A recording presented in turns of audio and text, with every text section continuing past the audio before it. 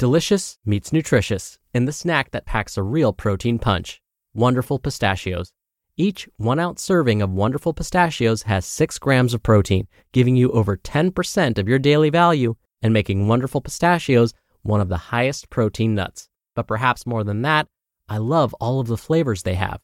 Their sea salt and vinegar ones are my favorite when I'm craving that flavor but want to keep it healthy. But that's just the tip of the iceberg.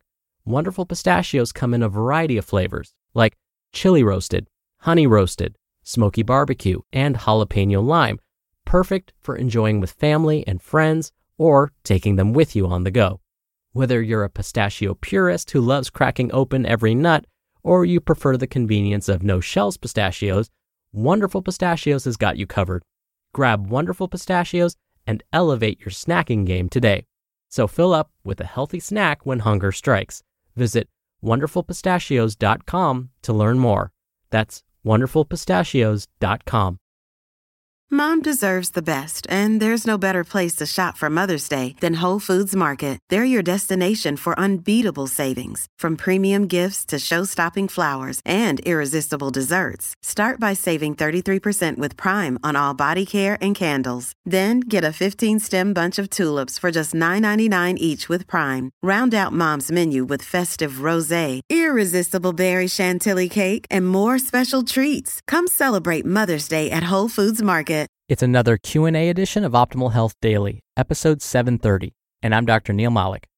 Hey there, happy Friday, and welcome to another Q&A edition of Optimal Health Daily, where I answer your health questions related to fitness, diet and nutrition, and lots more. You send in the questions, and I answer them for you. I want this to be a place where you can learn about the truth. There are so many myths about nutrition and exercise and stress management. When you listen to this show, I want you to feel like you're hearing something that's not just another fad. So I base a lot of what I say on research. Just the other day when I was teaching one of my classes, my student said, "Dr. Neil, what's your opinion on this?" And I responded, "Well, it's not my job to give you my opinion. We have to look at what the data say." Now, they weren't thrilled that I gave them that response. They said, "Can you just not be a teacher for a second? Just tell us your opinion." But that doesn't do you any service. All right, let's hear the truth as we get to today's question and as we optimize your life. Hello, Dr. Neil. My name is Marius. I live in Romania. If you could only choose 5 organic foods to eat, what would those be? Sometimes I buy organic, sometimes non-organic from different reasons. And obviously, I'm trying to find out from which foods I get the most benefits by choosing organic versus non-organic. Or are there any foods that we should never or almost never compromise? Thank you. Hi again, Marius from Romania. Thank you for your question. As so often happens, I just so happen to be discussing this very same topic with my students. I proceeded to scare them by mentioning a concept known as the circle of poison. Don't worry, I'll be sure to mention this here and scare you as well. But before I get to that, I have to discuss a bit of background. Buckle your seatbelt. Here we go. One of the concerns with consuming produce that is grown conventionally, meaning not organically, is exposure to pesticides. There have been associations between long-term pesticide exposure and certain diseases, like cancer. So, most health agencies recommend that we should limit our exposure to certain pesticides. In the U.S., the Environmental Protection Agency, the Food and Drug Administration, and the U.S. Department of Agriculture are responsible for approving and regulating pesticides. The Environmental Protection Agency is tasked specifically with approving the safety of pesticides and determining how much exposure is considered safe. This agency has banned the use of pesticides after they were determined to be harmful to our health or the environment, so that has happened before. If a pesticide is approved for use, the Food and Drug Administration and the U.S. Department of Agriculture take it from there and are responsible for making sure that these guidelines are being followed by produce and livestock growers. Sadly, this process isn't always followed. There are many reasons why this happens, so I won't go into detail about all that here. Needless to say, without very strict regulation and enforcement, potentially harmful chemicals or higher than approved levels of these chemicals can become a problem. According to a study conducted at the University of Washington, those that consumed mostly organic produce had lower levels of pesticide residues in their urine. Now, this is a way to help determine pesticide exposure. So, it is possible that consuming organic foods, produce in particular, may help reduce exposure to pesticides. Every year, a third-party organization called the Environmental Working Group creates their list of 12 produce items that contain the highest levels of pesticide residues. They affectionately call this the Dirty Dozen. Now, I must mention that what I'm sharing is specific to the United States. Each country has their own set of standards. In Europe, for example, many of the pesticides that are approved in the US are banned there. Here's what's particularly scary, though, for US citizens. There are companies that still manufacture chemicals that are banned for use on US soil. You may be thinking, fine, that's not so scary.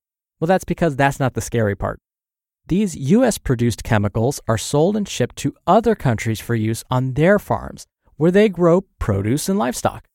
We then purchase these very same foods that are being grown on these farms in other countries where they're using the banned chemicals we sold them.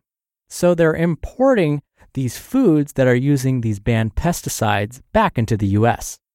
From there, they end up on our grocery store shelves for our consumption. This is what's known as the circle of poison. Fun, no?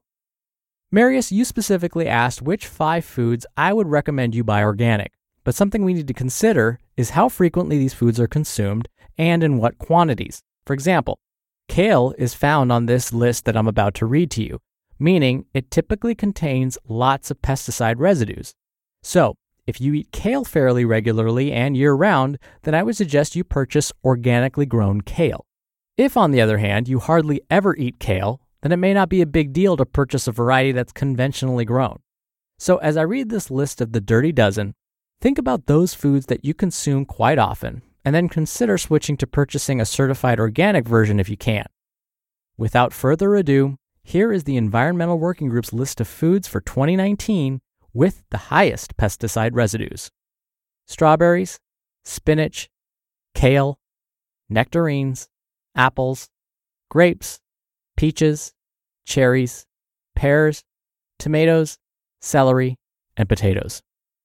So again, these are the foods you'd probably want to consider purchasing with that certified organic seal of approval. Which ones specifically? Well, again, it depends on how much and how often you consume those foods I just mentioned. Luckily, the Environmental Working Group also publishes what they call the Clean 15. These are foods that contain the fewest amounts of pesticide residues. These include avocado, sweet corn, pineapple, frozen sweet peas, onion, papaya, eggplant, asparagus, kiwi, cabbage, cauliflower, cantaloupe, broccoli, mushrooms, and honeydew melon.